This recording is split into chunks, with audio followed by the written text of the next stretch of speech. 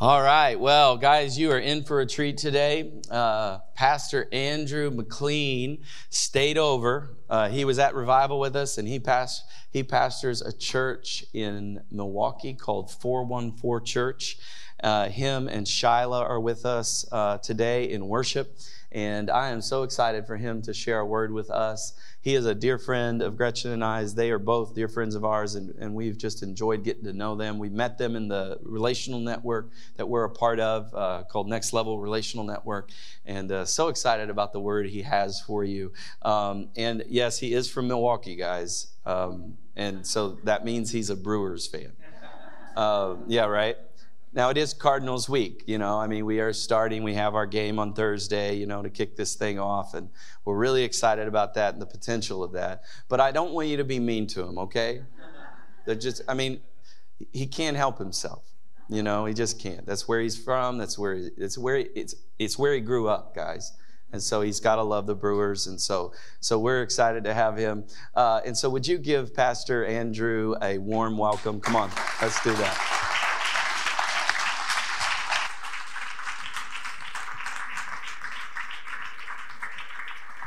Well, how's everybody doing this morning? Everybody doing good? I will not apologize for being a Brewers fan. I told the group that was here on Revival Night on Thursday, my heart is still broken from 1982. Those of you that are long-term Cardinal fans know exactly what I'm talking about. But one of these days we will win, because if the Cubs could win, that means the Brewers can eventually win, all right? If God would allow that to happen, heaven and earth had to move, for that to all fall into place. I believe our year is going to come one of these years. But thank you so much, Pastor Daniel. I know Pastor Gretchen's out serving in another capacity, but we just honor you. We honor the great team. Thank you, Jen and Pastor Titus, just all for the amazing hospitality.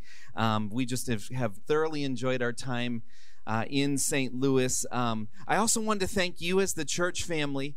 Pastor Daniel mentioned we met each other because of the Next Level Relational Network, and that is actually one of the things. You may not be aware of it, but as you give here, a portion of everything you give here actually gets sent out to be a blessing to other people. And so the Next Level Relational Network is actually something that you guys support, and that's really a ministry that exists to serve pastors and their wives.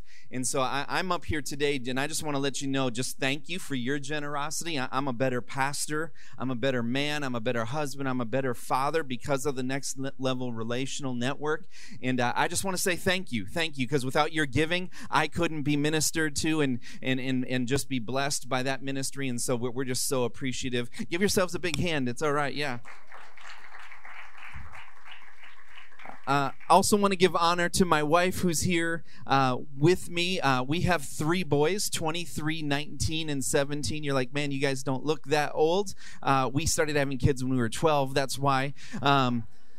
And so they're all home. In fact, my boys are probably getting ready for service. They better be getting ready for service right now at home. And I also like to just thank my team, 414 Church in Milwaukee. Just shout out to them, because without them serving so well, we actually couldn't be here this morning. And so we just love them. And so we're just excited to be in service with you today. And I believe that God has a word for us today. The title of my message, if you're taking notes, today is called The One. Everybody say The One. The One. And I'm going to be teaching on a topic that is often misunderstood in Christianity, and that is the topic of evangelism. Everybody say evangelism. People are often intimidated, and really they have the wrong perspective, I believe, when it comes to what evangelism is and what their role is in evangelism. I've met a lot of church people over my life that they think evangelism is the job of the lead pastor or the outreach team or the outreach director's position. But I'm going to share with you, and I hope you'll walk away with a different mentality about evangelism after after we're done here this morning. There's a story that's told about an open crusade that was held in Nova Scotia, where Billy Graham was scheduled to be one of the speakers the next evening. And so he arrived a day earlier, and he attended the first service. And so Billy Graham, as the story is told, sat near the back of the crowd, and he put a ball cap on and sunglasses on because he really didn't want anyone to recognize him. He just wanted to be able to kind of blend in and just see what was going on. And so as the service went on, directly in front of him was this man who was intently listening to that evening's message. And so as the speaker concluded, he invited the people to come forward to commit their lives to follow Jesus. And so as Billy Graham sat there, he decided, hey, I'm just going to do a little personal evangelism while I'm here. And so he tapped the man on the shoulder and he said, hey, would you like to commit your life to Christ? I'd be happy to walk down with you to the front and pray with you. And the man looked at him. He thought about it for just a few moments, and then this is what he told Billy Graham. He said, no, I'm waiting until the big gun comes tomorrow night. And unfortunately, this story illustrates the thought that so many of us have, and that is that evangelism is the responsibility of the big guns. It's the responsibility of the spiritual elite in the church, if you will. But when Jesus first called his disciples, he told them that he would turn them into something that is very interesting to me. Now, it's a good thing I'm not Jesus, because this world would be pretty messed up. But if I was Jesus, when I called my disciples, I would have told them that I would make them more spiritual. I would have said, hey, I'm going to make you nicer guys. Pastor Danny, I'd have said, I'm going to make you better singers, right? I would have said, I'm going to make you more benevolent. I'm going to help you to be eloquent communicators. But Jesus, he didn't say any of those things. As he called his disciples, as he gathered them together, this is what he said. As he really called his E-team together, he said this. He said, follow me, and I will make you become fishers of men. In other words, what Jesus was saying is, he says, I'm going to teach you how to impact the lives of other people. And so my goal this morning is to really help bring some clarity and dispel the fear that is often associated with this topic. As you read through the pages of Scripture, you will see that reaching and redeeming the lost, it is the primary theme of God's Word. Jesus, speaking in Mark 16:15, he said this. He said, go into all the world and preach the good news to who? To everyone. Now again, because of misconceptions, most believers are scared of this. We're actually a little bit intimidated. Come on, anybody intimidated to kind of go, it's all right, we're in church, don't lie in church. We'll have altar call in a moment, but please, we don't need to use it for that, right? But I want you to stop right now, if you will. Stop right now. I want you to close your eyes, and I want you to picture an evangelist in your mind, and I want you to think of some adjectives that describe them, all right? Everybody got that picture of an evangelist in their mind? For me, you can open your eyes. I don't want you to fall asleep. For me, when I think of an evangelist, I think of a guy that comes up to the stage, and he's got a really nice 3-piece suit on. Like, he's got the perfect tie with the matching cufflinks and the little scarf there, and it's all pulled up tightly. But then he gets up there and he does all the niceties at the beginning of the message. But then, like 5 minutes in, like, he's unloosening his tie. When he really gets excited, he'll take his coat off and throw it on the ground, and then somebody will run and pick that up and just lay it over a chair nice and neat. And the evangelists that I know, that they only preach in 2 volumes, loud and louder, right? And they would scream, and spit would fly from his mouth, and he'd be all fired up. And if you didn't respond, that meant something was wrong with you, all right? So that was the kind of evangelist that I grew up watching. They were intense. I mean, the organ would be playing behind them. Come on, somebody know about that? Like the B3 just, and they're screaming and hollering. And the evangelists that I knew, like, they had this gift of turning one-syllable words into two-syllable words. Come on, you know what I'm talking about? Like, in the beginning, God created, like this, like just nonstop, like for 45. Come on, see, some of you are laughing because you know exactly what I'm talking about, right? But now here's the thing. I want you to think of the adjectives that describe the person who is most responsible for you coming to Jesus. How many of them spit on you when they talk to you? How many of them turned one-syllable words into two? How many of them were loud? How many of them were obnoxious? How many of them screamed in your face? Probably none of them. Instead, you're likely thinking about them and words come to your mind like patient, kind, inviting, caring, loving, a completely different picture. Somewhere we've gotten this idea that evangelism has to do with these radical, crazy, out of control, can't relate, Jesus freak people. Can I say that in church? Is that all right? Well, when in reality, evangelism is all about being a person who is overflowing with the love of Jesus. I love what Jesus said in Acts 1:8. He says, and you will be my what? My witnesses, telling people about me everywhere.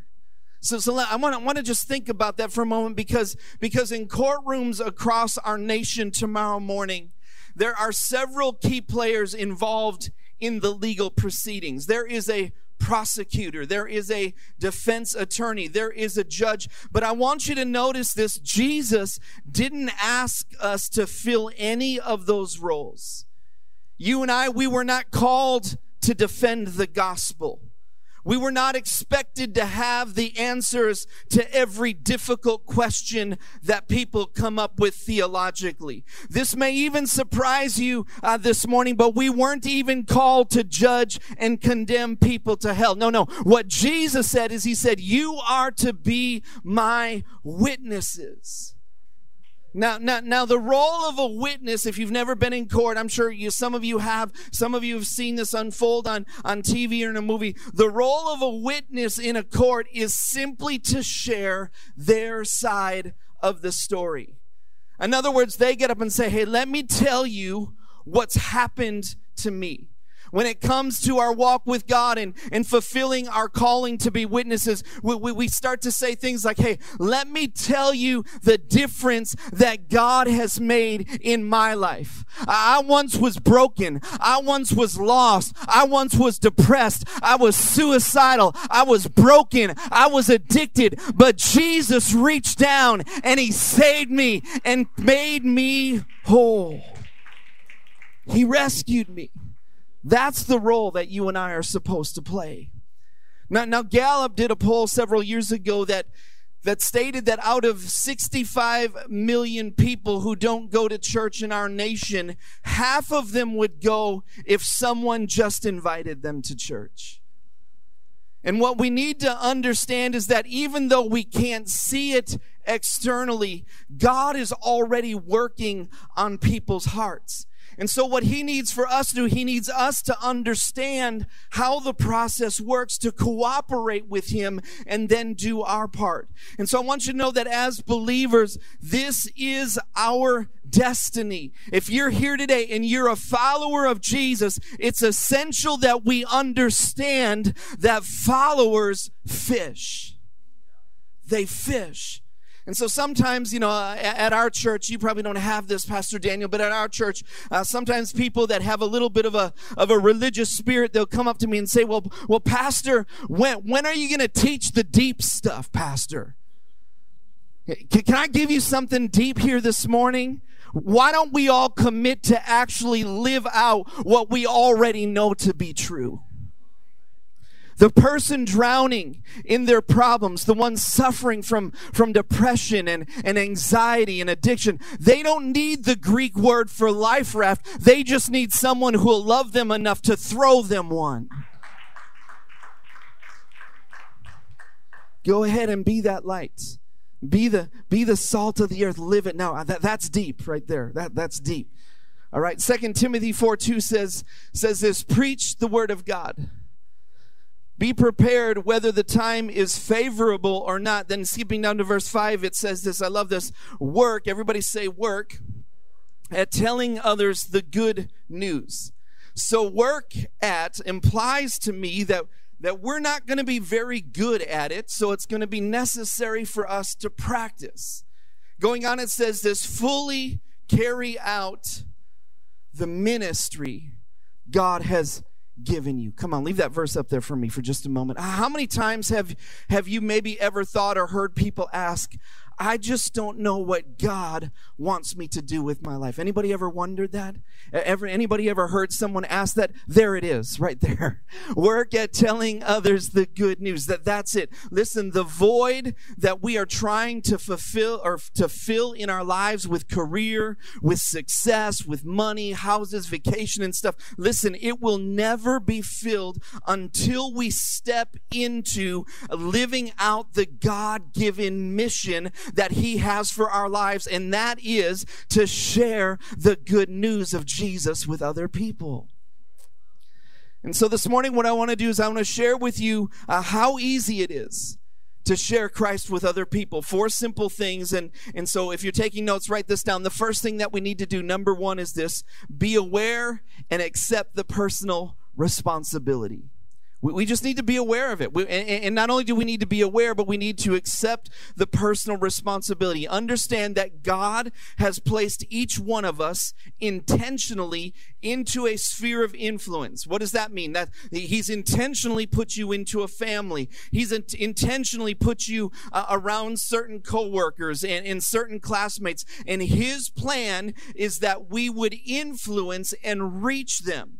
And here's what I want you to know, that is that you've never really lived until you've had an unchurched person sitting next to you in service that you invited, right? And because they were searching for hope, at the end of the message, when an opportunity is given to raise their hand and say yes to Jesus, and tears were streaming down their face, and you look over and see that, I promise you, that is going to be the best service and probably one of the best days of your entire life. Why? Because that's what God has designed you and I to do. 2 Corinthians 5:20 tells us, so we are Christ's ambassadors. God is, watch what He's doing. He is making His appeal through us. So we got to understand this is God's plan. And let me tell you, this is God's plan A. There is no plan B. God left us in the church to be change agents in the world. We are it. We must be aware of the fact that this is our role. It's also important that we understand that there is a process. 1 Corinthians 3:6 in the Living Bible translation, it says this: my work was to plant the seed in your heart, and Apollos' work was to water it, but it was God, not we, who made the garden grow in your hearts. All right, so you may be sitting here, and your job in this process is to plant. Your job may be to get out there and till the soil. You may water, but every single one of us need to play our part in the process. And so there was a man by the name of James Engel who developed a scale of how people move towards Jesus Christ. And there are numerous iterations of his original work and teaching. I want to share one of them with you here this morning, just because I think it helps us get a picture of what this looks like. It helps us, I think it'll help us recognize that our job isn't to just walk around and close deals like, a used car salesman. That's not our job. Our job is simply to help people take one step, no matter where they fall on this scale. So this is the scale. The first stage represents those who are as far away from God as possible. They would be a -6 on the scale. You can write this down. They are resistant. They're resistant. Anybody ever talk to someone who is just resistant about God? They're like, don't talk to me, get out of my face. All of that, we probably heard that one time or another. And so typically their resistance comes from hurt or fear. And this is really an indictment on the church. A lot of times their hurt comes from the church. It comes from supposed followers of Jesus. And so we should tell people in this stage, hey, I'm sorry about what's been said to you in the name of religion, but I just want you to know that that's not what God is really like. And so some people have probably said this to you. I've heard this. Well, I don't even like Christians, right? Anybody ever heard that before? Like, I don't really like those kind of people. And so like for me, this is what I've done. I've said, yeah, I don't like them either. I grew up with so many mean ones. I had to start my own church, you know? Right? So they're resistant. Our goal is to move them from this stage to the next, which is receptive. Receptive. In other words, at this point, they start to think, something changes in their mind. Hey, there's got to be more to life than what I'm currently experiencing. This will lead them to start seeking. This is when people start looking for answers and a way out of the mess of their lives. After seeking, they start considering. They're considering. They're looking at what their life is like right now versus what it could be. This is really a great place to be able to reach people, because all of us have discovered this in our lives, right? That when we try to live a life without God, it always leads us to misery and feeling empty. The -2 stage is understanding. And that's where we can begin to share some simple truths. Things like, hey, you don't have to get everything together and cleaned up in order to come to God. Just come to Him as you are and just begin a relationship with Him. I've talked to so many people and like, man, I'd love to come, but I just got to get some things right before I get there. No, you don't have to do that. That's what Jesus came for. We don't have to get it together. And so we just encourage people. We help them in their understanding. And the -1 stage is now they're ready. That's the 34 out of 65 million statistic that I mentioned earlier. And I believe that number should haunt each and every one of us who are believers in the room today, because they are out there. They're searching for hope. They're searching for something new. They're searching for something that's life-giving. Listen, I want you to know, every day that you live, when you walk around in your community, whether it's at work or the grocery store or the department store, every day we are walking past people who are ready, Pastor Daniel. And they're waiting on one thing. They're waiting on one thing, not an explanation. They're not waiting on an exegesis of the book of Revelation. They're not waiting for a theological argument. They are waiting for an invitation. And so I'm going to preach the announcements right now, Pastor Daniel, all right? You got these cards sitting here. Easter's coming up in 2 weeks. Listen, every one of us should put these in the hands of people in the next 2 weeks, because they are waiting to experience the love of a resurrected Savior. And understand, it's not Pastor's job to do it. It's not Jen's job to do it. It's our job collectively to be the hands and feet of Jesus. I'd say it this way. Every single one of us should have at least one guest sitting next to us in 2 weeks. 14 days. Yeah. Had to be here for pre-service for that. Sorry. All right. Then they come to a place after that, the 0 place. That's new life in Christ. That's really the goal. That was Jesus' goal. This is what He said in Luke 19:10. For the Son of Man came to what? Seek and to save those who are lost. Now, I'm going to pause on this idea of pursuing the one for just a moment, because I know that we've got some people in the room today that you've gotten to 0, but you're kind of stuck in that place. And so I just want to unpack the rest of this cycle for you. The first step after we receive new life in Christ is we move into a place of belonging. Belonging. And so it's imperative, I mentioned this on Thursday night, it's imperative that we connect to a great church. And Elevation is a great church. But I don't want you just to find it. I don't want you just to attend it, but get in it.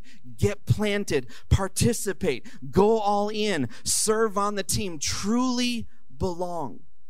Get into a small group. Listen, we need to find godly friends. Godly mentors, right? Who can be accountable, that we can be accountable to help us stay close to God. So that's belonging. After belonging, we move to the +2 side of the stage, and that is we're growing. We're growing. This is when we discover the ways that God has designed us to make a difference and change the world. And so you may have never heard this before, and a lot of us have only heard the negative things that maybe teachers or parents or bullies spoke over our lives. But here's the thing: you have a purpose. You have a purpose. God created you. He didn't make you and say, well, man, what am I going to do with this Daniel guy? No. The Bible says that before we were formed in our mother's womb, He knew us, He called us, He ordained us. In other words, He put us together strategically for the place that we were going to live and the calling that He has for our lives. And I'm just going to tell you, not only has He done all of that, but you're not in this church on accident. God has strategically brought you to this representation of the body to play an active role in the body of Christ. Nowhere in church do we read that our job as a member is to sit up and take a spot on a chair every week. Now, we're thankful. We want you to take up a chair every Sunday, but we want you to get connected, right? Serving, using your giftings to make a difference. I got to move on, which leads to the next step. +3 is serving. Serving. A lot of what God has to offer us cannot even be realized until we begin using our gifts to serve other people. God's blessing, His provision starts to flow when we move towards the purpose that He has for us. And this leads us to the last step, which is +4. It is sharing. This is the ultimate fulfillment stage where we are sharing Christ. This is what we're talking about today, where we start working people through the stages of this process I've just talked to. Sam Williams said it this way: evangelism is helping people discover how God is already at work in their lives. And so we've got to understand, we've got to be aware that reaching others, it's not anybody else's responsibility, it's my responsibility. Come on, turn to your neighbor and say, it's my responsibility. All right, the second thing we need to do, number 2, is commit people to prayer. Commit people to prayer. I encourage you, all of us should have a list of people that we've written down their names and that we pray for them every single day. And you're like, well, how do I do that? A great way to do this is to pray scripture over people. I don't have the time to read all of these scriptures, but 5 key verses, I think they're going to go up on the screen. We can pray over people. Our John 6:44, pray that people would be drawn to Jesus. 2 Corinthians 4:4, pray against the spirit that blinds people's minds. Romans 8:15, pray that people would come to know God relationally. Once again, this isn't about finding religion, it's about finding relationship with our Heavenly Father. Matthew 9:38, pray that believers would cross their paths and influence them, that they would enter into positive relationships with them. Ephesians 1:17, pray that God would give them a revelation of who Jesus is and what He has done for them at Calvary. Listen, we need to pray for those around us who don't yet know Jesus. I love James 5:15. Remember that passage that says the effectual fervent prayer of what? Of the righteous avails much. What does that mean? It brings forth fruit. When we pray, something happens. All right, so how do we witness? How do we care for the one? We need to become aware and accept the personal responsibility. We need to commit to prayer. The third thing is this: we must show that we care. We must show that we care. You see, it's not essential. It's not essential to know the entire Bible to be a witness, all right? Newsflash for you, I'm a pastor. I don't know every detail of the entire Bible, all right? Listen, that's not a requirement. People don't care what you know. They just want to know that you care. In fact, most of us are turned off by people that are know-it-alls, right? We run the other direction. We just want to be around people that will love us and care about us, that will be a friend to us. 1 Corinthians 9:19 says, though I am free and belong to no one, I have made myself a slave to everyone to win as many as possible. Verse 22, I have become all things to all people. In other words, that means I'm going to go out to eat with some people. I'm going to play golf with some people. I'm going to hang out with some people. We're going to have a game night at our home where I'm intentionally bringing some people who don't know Jesus around some other good people who do know Jesus. Whatever it takes, I'm going to do it so that by all possible means, I might save some. And I want you to know, in reality, none of these 3 things are hard. None of these 4 things that I'm going to share are hard. But when we do the first 3 things, I promise you, people are going to get to the ready stage and an opportunity is going to present itself every time. The 4th thing that we must do is this: we need to be ready to share. Be ready to share. So many of you have only grown up and you've heard the The bad examples of evangelism. Come on, anybody ever heard some bad examples of evangelism? I don't know if you have this in St. Louis, but in Milwaukee, we got this guy who likes to drive around with his bullhorn on the top of his 1964 station wagon that's spray painted black with scriptures hand painted all over, and he's like, "Turn or burn the lake of fire." Yeah. And I mean, I just see people running to him to be saved. Like, it's amazing. Right? No. None of us like that. None of us like that. Listen, evangelism isn't telling a person that they're wrong. It's telling them the difference that God's made in our life. And when we tell that story, when we share what God has done for us, people are going to be drawn to that, and they will want what you have. And so tell them about Jesus. Tell them about Elevation. Invite them. Say, "Hey, why don't you come and sit with me?" And we've got all these great things, man. We've got an amazing band. We've got an amazing team. Like, your kids are going to be taken care of. The pastor is extremely intelligent and good looking. You can give me a 20 later, all right, for that. You're going to love it. Right? Just share that. And as we do this over and over again, we will be changing the world one person at a time. In Luke chapter 15, verse 4, Jesus tells a story. And this is what he says: "If a man has 100 sheep and one of them gets lost, what will he do? Won't he leave the 99 others in the wilderness and go to search for the one?" Everybody say the one. "That is lost until he finds it. And when he has found it, he will joyfully carry it home on his shoulders. And when he arrives, he will call together his friends and neighbors, saying, 'Rejoice with me, because I have found my lost sheep.' In the same way, there is more joy in heaven over one lost sinner who repents and returns to God than over 99 others who are righteous and haven't strayed away." Musicians, if you could come up and help me, can I tell you this morning, Jesus cares so much about the one that he will leave the 99 found ones to go after the lost one.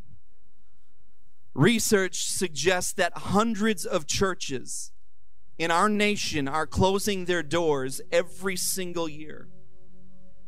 And please understand my heart that this statement I'm going to make does not come with any judgment or any malice, but I can't help but wonder if the reason why churches are dying, Pastor Daniel, is because the Father has left the house as they were content to play church, because he was busy chasing after his lost sheep. Listen, while God's love for us as his beloved sons and daughters never fades, as it never ends, please understand that heaven is not rejoicing this morning because a group of believers came together for corporate worship in Fenton, Missouri. I can't help but picture, as our services begin every week, that God is peeking through the blinds of heaven and he's wondering, "Hey, is one of my lost children at Elevation this morning? Did someone care enough to talk about me at work or at school? Did someone care enough to bring one of my lost kids into my house so that they could experience and feel my love?"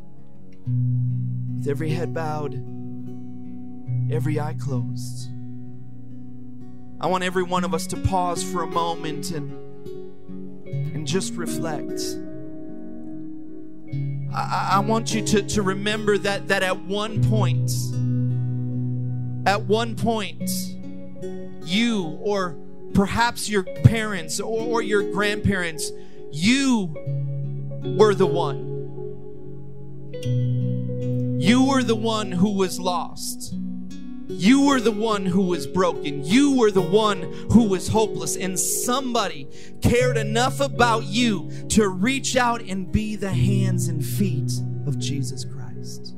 And because of their willingness to be aware, to pray, to care, to share their story, to be vulnerable. You have now been adopted into the greatest family the world has ever known, the family of God. And so my prayer this week has been that God would convict our hearts, that we would be shaken out of our sleep-like state, and that God would move on us to just be who He's called us to be witnesses. God, that we would share your hearts. God, that our heart would be consumed with love for those who are far from you. Lord, I'm asking that you give us vision, that you'd put in our minds right now a picture of the one that you've strategically placed in our world to reach. Come on, I just want you to ask the Holy Spirit, God, would you show me who that person is right now?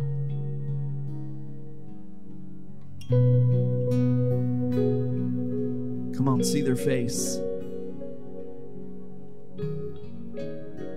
See their face. And now I just want you to commit to God. God, I'll do whatever you want me to do to reach them. I'll be your hands. I'll be your feet. I'll give them an invite card. I'll pray for them every day. God, let us be your hands and feet. You may be sitting here today and you're actually ready to make the next step towards Jesus. Maybe you're here this morning and you don't have a life-giving relationship with Him. You've never asked Him to be the Lord of your life. Listen, I want you to know that Jesus left the 99 to come and bring you today His love. So if you're here today and you're tired of carrying your own pain, if you're tired of going through life and your problems alone, I want you to know that God loves you so much and He cares for you. All you have to do is to surrender and give your life to Jesus. And so if you're here this morning and you're ready to make that step, I want to pray for you. So with head bowed, eyes closed, no one looking around, if that's you, without hesitation, would you just lift your hand so I know who I'm praying for? Is there anyone who says, you know what, I'm ready to come back home? Thank you. Thank you. I see you there. This is the greatest decision that you could ever make. Come on, you can put your hands down. Let's all pray together. Lord Jesus, Lord, I give you my life. Lord, all the brokenness, all the pain, all the hurts, Lord, I give it to you. Lord, and in its place, I receive new life. I receive hope. I receive peace. I receive joy. I receive love. Thank you for new life today.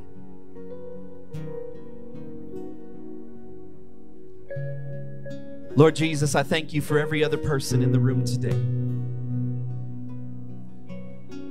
Lord God, I thank you that we're a work that you're not finished with yet. And so, Lord Jesus, I pray that these words would settle into our heart and that we would walk out of this place, Lord, recognizing the amazing calling that you placed upon us. And Lord, I pray that as we go out to our jobs and the things that we have to do this week, Lord, that you would supernaturally place people in our paths that are hungry, that are looking for you. And Lord God, that you would find us faithful in this assignment. We ask this in Jesus' name we pray. Everybody said, amen, amen, amen. Come on, why don't you stand to your feet? Come on, let's celebrate for those who said yes to Jesus. Come on, we can do better than that. Let's celebrate.